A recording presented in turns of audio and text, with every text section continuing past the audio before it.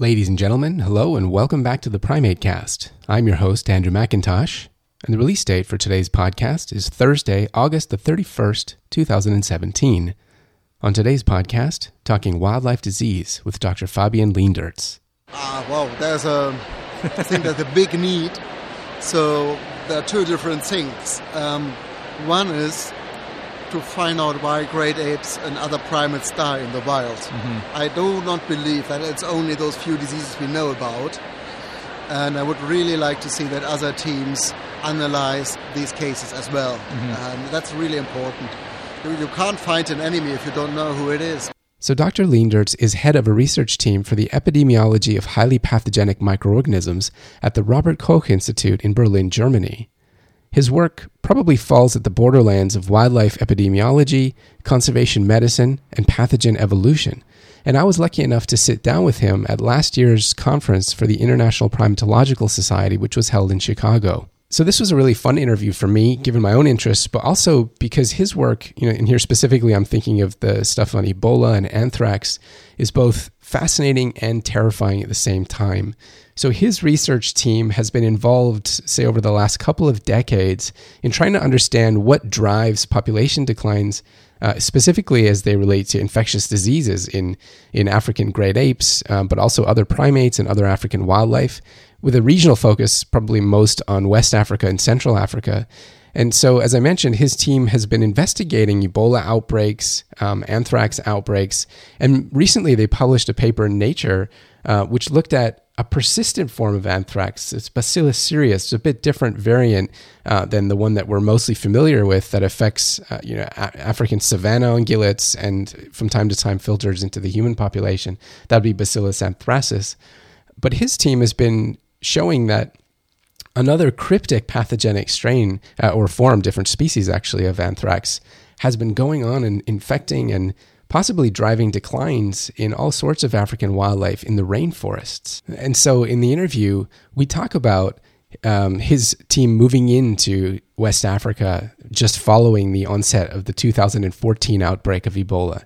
We talk about what's been driving declines of the chimpanzee community in the Thai forest, which seems to be one of the unluckiest populations, succumbing to all sorts of things over the decades that researchers have been involved in study there.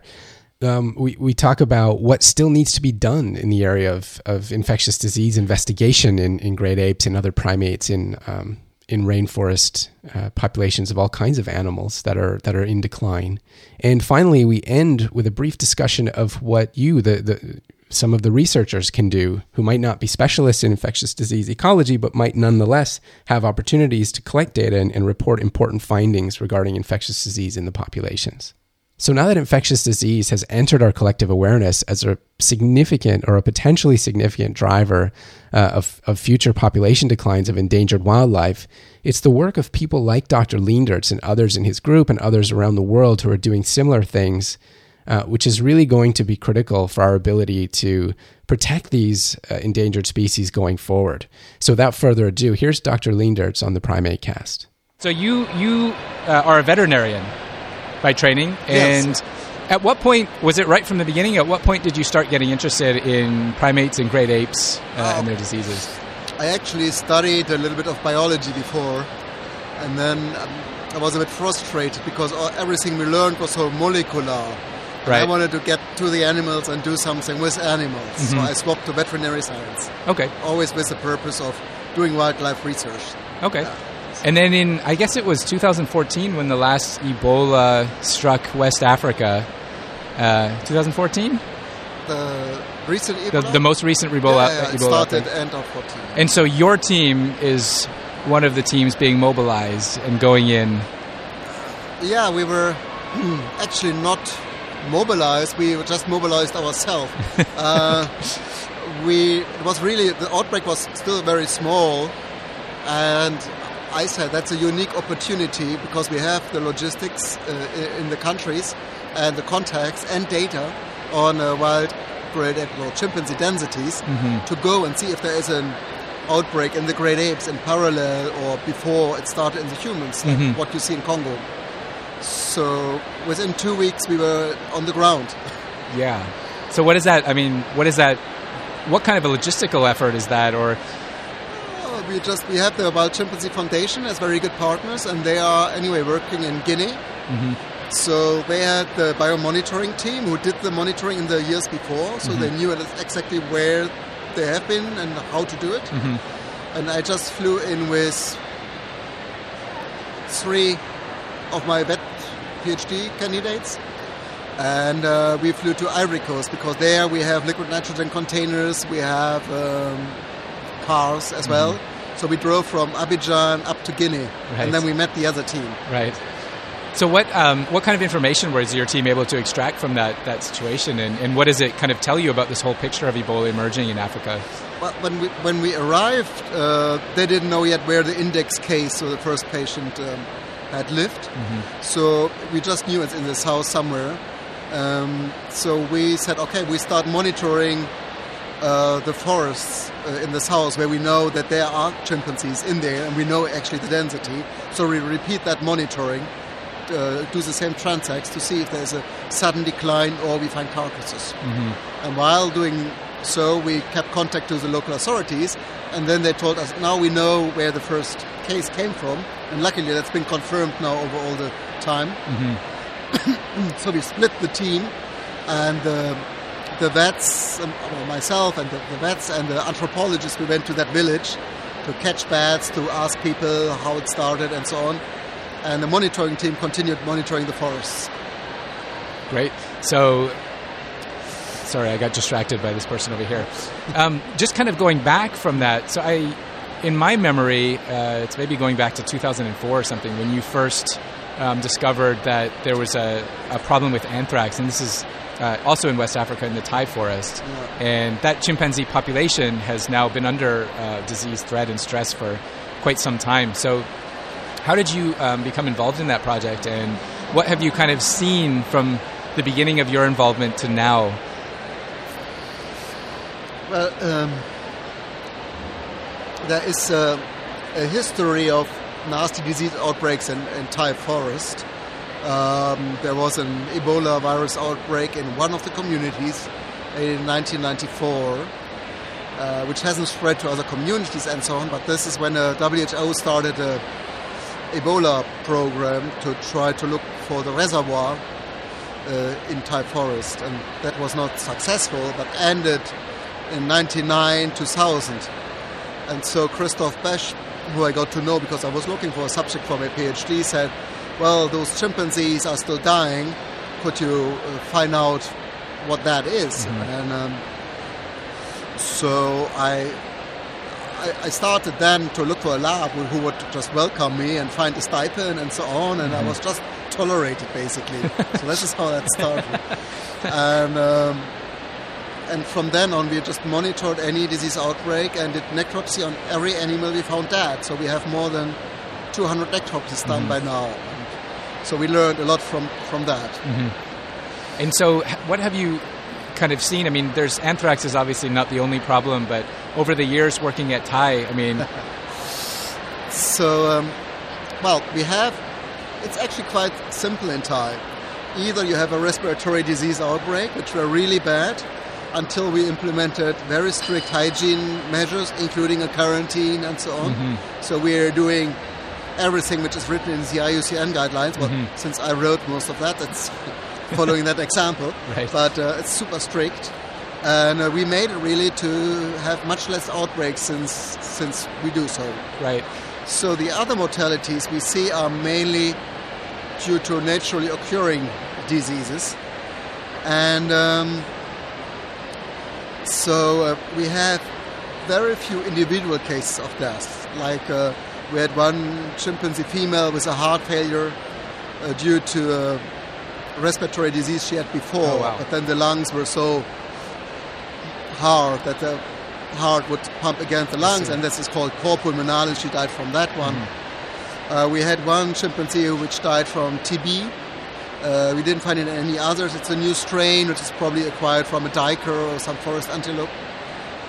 And then the majority of other deaths we find is due to this new anthrax which we found in 2004, or we published in 2004, the first cases I did the necropsies on in 2001 and 2. Mm-hmm. So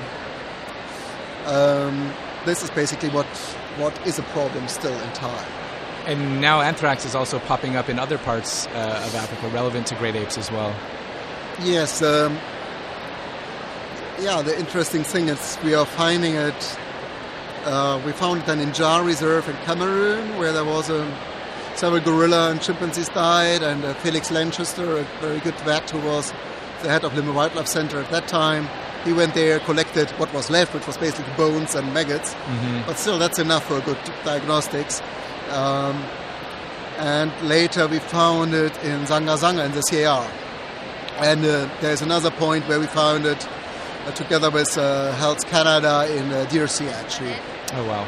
So it seems to be widely distributed, mainly in rainforest areas. We don't find it outside the rainforest at the moment, but we have to be careful. Mm-hmm.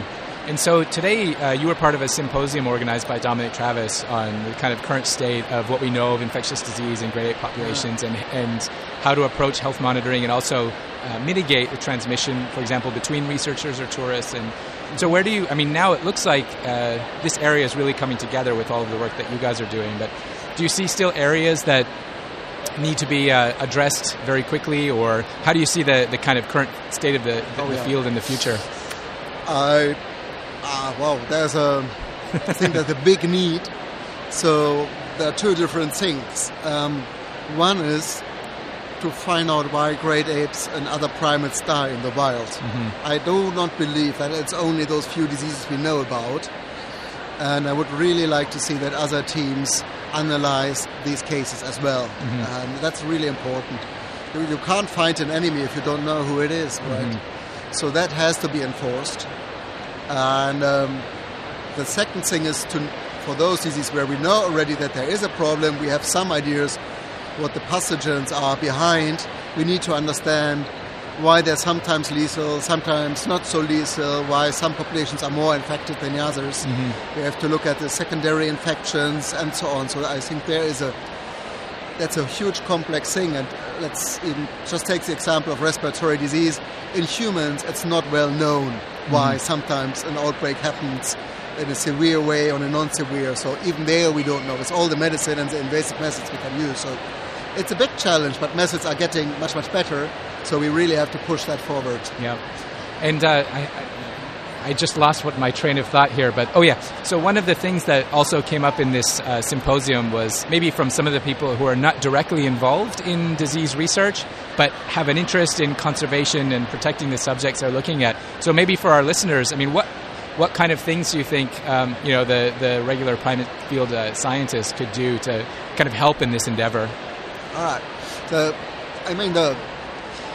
I think that what people do anyway when they go and see primates, they go to observe them. Mm-hmm. So just observe and see if there's anything abnormal, and just not ignore that. Just report it to whoever is interested in disease.